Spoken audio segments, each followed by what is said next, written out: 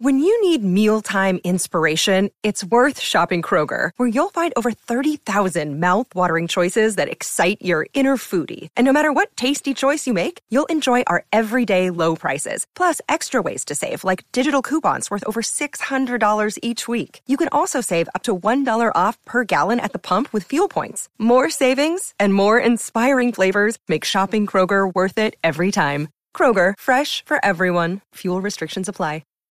Hey, how's it going? This is Matt here from Silver Fortune. We're starting off this video today with this chart. This is the Shanghai Composite, China's largest stock market index. And I'll be getting into this as well as all the other charts and all the other information I want to share with you in this video today. But I want to start off asking the question, and you can feel free to answer this down below in the comment section. It might be a little dramatic in the title, in the thumbnail for this video. Where China goes, the world goes. And of course, I'm talking about the economy here. It might be a little dramatic there. I don't think so. I mean, is China the biggest economic player in the world today? I don't think so. I think U.S. for the time being still holds that position. However, I'm a big believer that since the Great Recession, there have been two major factors that have driven forward global economic growth, or at least stopped the global economy from slipping back into a major recession or depression.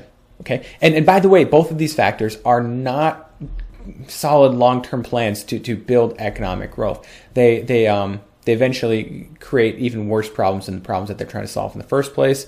They are not sustainable. Reason number one is central banks and their stimulus to the economy. I'm talking quantitative easing, money printing, lowering their interest rates. I mean, since 2008, you've had one central bank after another step in to kind of, take their turn at trying to save the global economy. You have the Federal Reserve doing it for quite some time there. You have the European Central Bank, you have the Bank of Japan, even the People's Bank of China. You have all these central banks stepping in one after the other with things like quantitative easing, lowering their interest rates to try and pump up the global economy, right? Once one stops with their quantitative easing, the other one steps in. And that's been the story for quite some time now, and that could continue to be the story for a while now. But I think that has been one of the major factors that have driven economic growth, if you want to call it that. It's not true economic growth, and it's certainly not sustainable. Okay. The second one is China, and that's super simple, but just China and their economy. They've experienced a ton of growth since 2008. Of course, most of it has been created through the creation of debt, especially out their corporate sector. They're drowning in debt today. Again, not a sustainable way to grow the economy, but they have grown. Okay, there's been a lot of economic growth in China, and I think that has helped drive forward global economic growth since the recession. The reason I'm making this video today is because I think that is going to change. I think that's already beginning to change. And so if China's been one of the major driving forces driving the global economy forward in the last 10 years, what happens if that changes? I don't see a country that's going to pick up the slack. Okay, so that's why I'm making this video today. Starting off with this chart here, this is the Shanghai Composite, as I mentioned earlier. And this is year to date, okay? You can see the trend here has been down. Okay, now this is in the whole scheme of things a pretty major move. Okay, you can see here it peaked out. Sorry about the pop-ups, above 3,500, and today is trading in the $2,700 range. This is a pretty large move in the Shanghai Composite. Now, this is not a story that you're hearing too often when analysts are talking about the global economy. I don't think. Right, the struggling Chinese economy. Now, if we're talking about maybe the narrative that's being pushed by our own government, by our own White House, yeah, you're going to hear this because, this is a chart for, and I'll make this a pretty line for you. Let's see, we'll pick it blue. This is the S&P 500, right? This is a narrative that the White House would love to push, right? Because right around here in May or June, you see kind of this correlation break between these two, right? Early on, they have this melt up, they have the crash in February, but since then, they mostly traded in tandem, kind of. The S&P is actually doing worse for a while, but since then, you have the S&P reaching new highs, the Shanghai, not so much, right? And the administration or whoever can point to this and say this is a trade war. And you know what? There's some truth to that. That yes, the trade war, I'm sure, has hurt China's economy because of how much they export to the United States.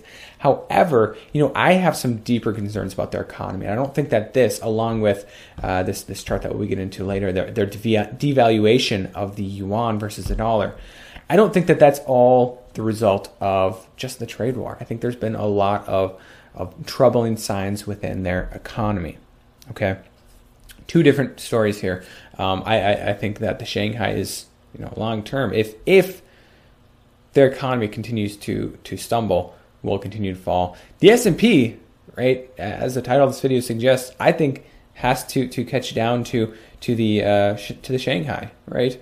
Because where China goes, the world goes. I think this is massively overpriced, and I think that it's not priced in the fact that, hey, China's not doing well. Maybe the global economy is not going to do well long term. Maybe the U.S. economy is not going to do well long term. The next one I want to get to in this video today is hey, maybe China's, their official numbers are not that bad, but maybe, just maybe, it's actually worse than what we think. This is a chart from Zero Hedge. Let's see here, the source for China's National Bureau of Statistics and South China Morning Post. All right, this is a fascinating chart to me, using concrete data to prove that governments, hey, they as well as companies, they manipulate data. Okay, so you have the year-over-year percentage change reported by the National Bureau of Statistics. This is industrial profits. That's in the darker line here, and then the lighter line here is based on the absolute data. You have two totally different stories here, right? On one hand, you have profits that never actually turned negative, right? They continue to increase year over year, even if there's a bit of a dip here. Whereas from this, you see that they barely even made it positive during this reporting, I don't know, quarter two or some month here. And since then, they're massively negative year over year, right? Industrial profits are down a ton. Now, this wouldn't be surprising. You have the trade war and some concerns about that. Not that, the trade war itself, I don't think has become, as big as maybe the media plays out to be, because these things take a while to take shape, right? But you still have that sentiment from people that maybe are entering orders to a specific factory or all these different factories within China. And so you have the profits down year over year based on the absolute data, right? Actual data. And yet the official numbers reported by the National Bureau of Statistics, totally different story. That's like a 32-point spread there, 32 percentage point spread. That's huge, okay? Here's some other data that would suggest that their economy is not doing so well. And really, as I said earlier on in this video, a big part of what's been driving China's economy has been debt creation. A ton of debt creation at the corporate level, okay? And a big part of that you've been hearing for a long time here on YouTube, on the internet, wherever, is China's shadow banking system. Okay, what's China's shadow banking system? Basically, a banking system where shady people make loans to corporations or whatever. Maybe they're not shady; they're just looking for a profit, right? I don't know. That sounds shady to me, but they're skirting regulations, right? So that they can issue more loans than they would otherwise allowed to be allowed to, and also those that are lending, or sorry, the lendees, those that are borrowing, they may be borrowing more than they otherwise would be allowed to. It's like if you had a borrowing agency out there that didn't look at your credit score or how much debt you were in or whatever, as long as you had, I don't know, collateral or something like that to put up for a loan, right? Now, oftentimes the case with shadow banking system is that the collateral is pledged to multiple loans or something like that, right? Talked about how in the past there's been cases where people have been borrowing, I don't know, let's say $1 million, right? A corporation buys $1 million, and this is kind of under the table, and so they say, hey, we need some collateral, right? So they're like, hey, here's $1 million pile of, I don't know, metal, right? Copper or something sitting in a warehouse, okay? Well, turns out that this corporation that's taking out this $1 million loan, they needed more than $1 million of funding. They needed $5 million, right? These are just random numbers I'm picking. And so they went to 5 different lenders and asked for $1 million each, and they pledged that same pile of copper for all 5, right? That's what happens when you have just this type of situation where they're trying to skirt the regulations. And by no means should you take that as an anti-regulatory stance by me, or a pro-regulation stance. But that's what's happened in China here. And that's been a big driving force there for their economy. And as I said, the global economy, we're seeing a change here, right? China has been cracking down on the shadow banking sector, really the whole lending sector as a whole, in 2018. And I think that's a big part of why their economy, there's even talk of their infrastructure and different building projects. Those have been on the decline. Well, that's what happens when you just can't secure as much lending or as much money as you could in the past to build whatever, giant high rises or or an entire new city or whatever. When the Chinese government, when they crack down like this, that's what happens. And that's really something important to keep in mind here. Looking at the Shanghai Composite, looking at, or even this, this is something that I believe, for the time being, the central planners within China, the government, they have control over this. They know that this has been happening, and they have designed it that way because they saw the excesses in their economy, right?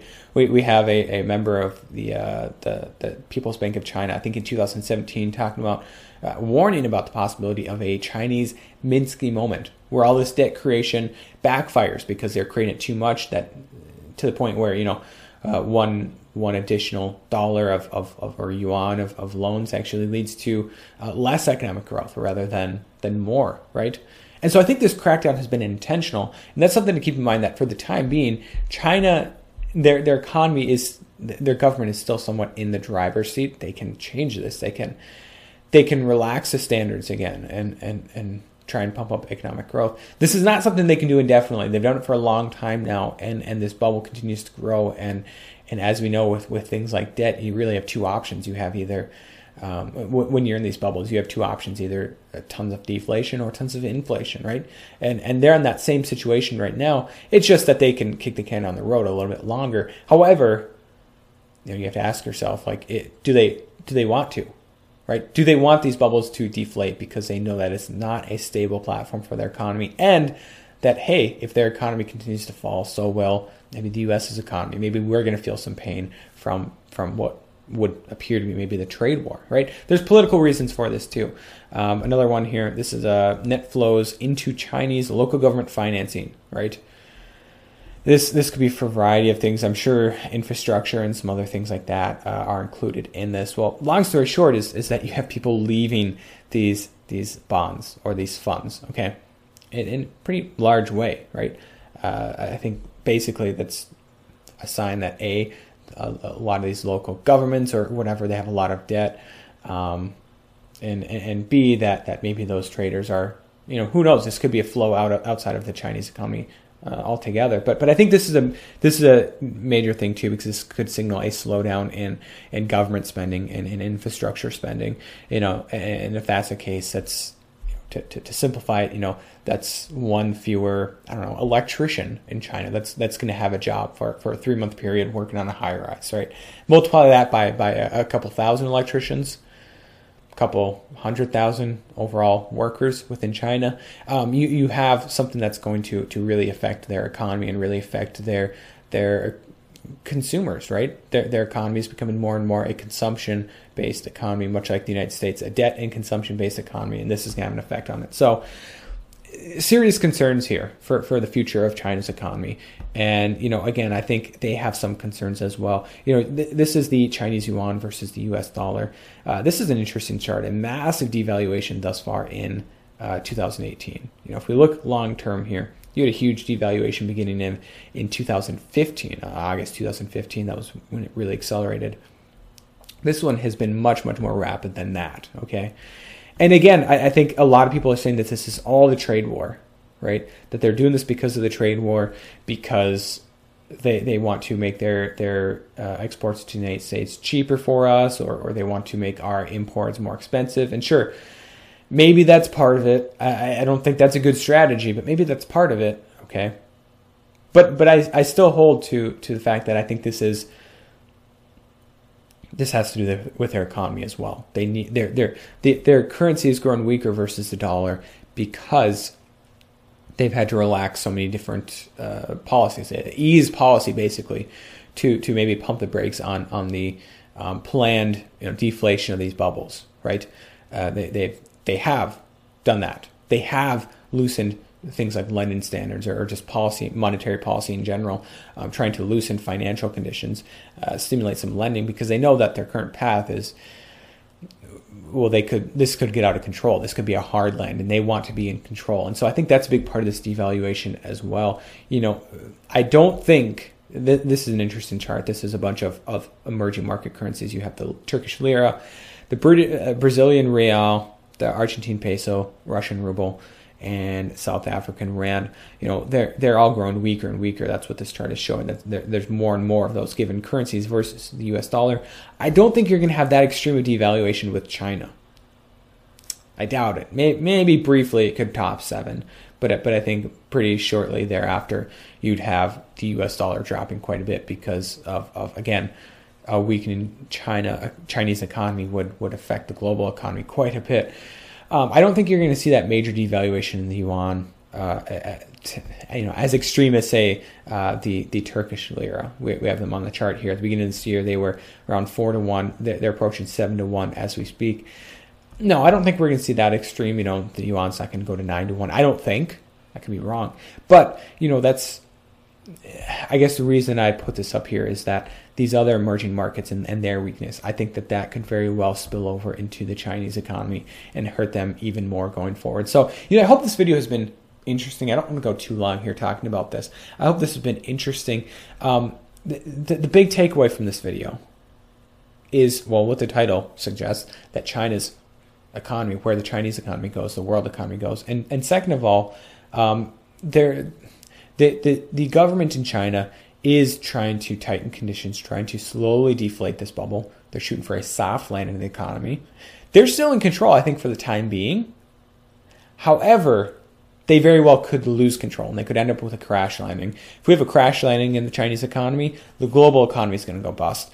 If they continue with this soft landing approach, the global economy could still go bust because they're just not getting enough growth out of China, and there's nowhere else to look towards, especially when you have other emerging markets already dropping so much. So that's a big takeaway from this video. I hope you enjoyed this. As always, thank you guys from the bottom of my heart for watching this video, and God bless.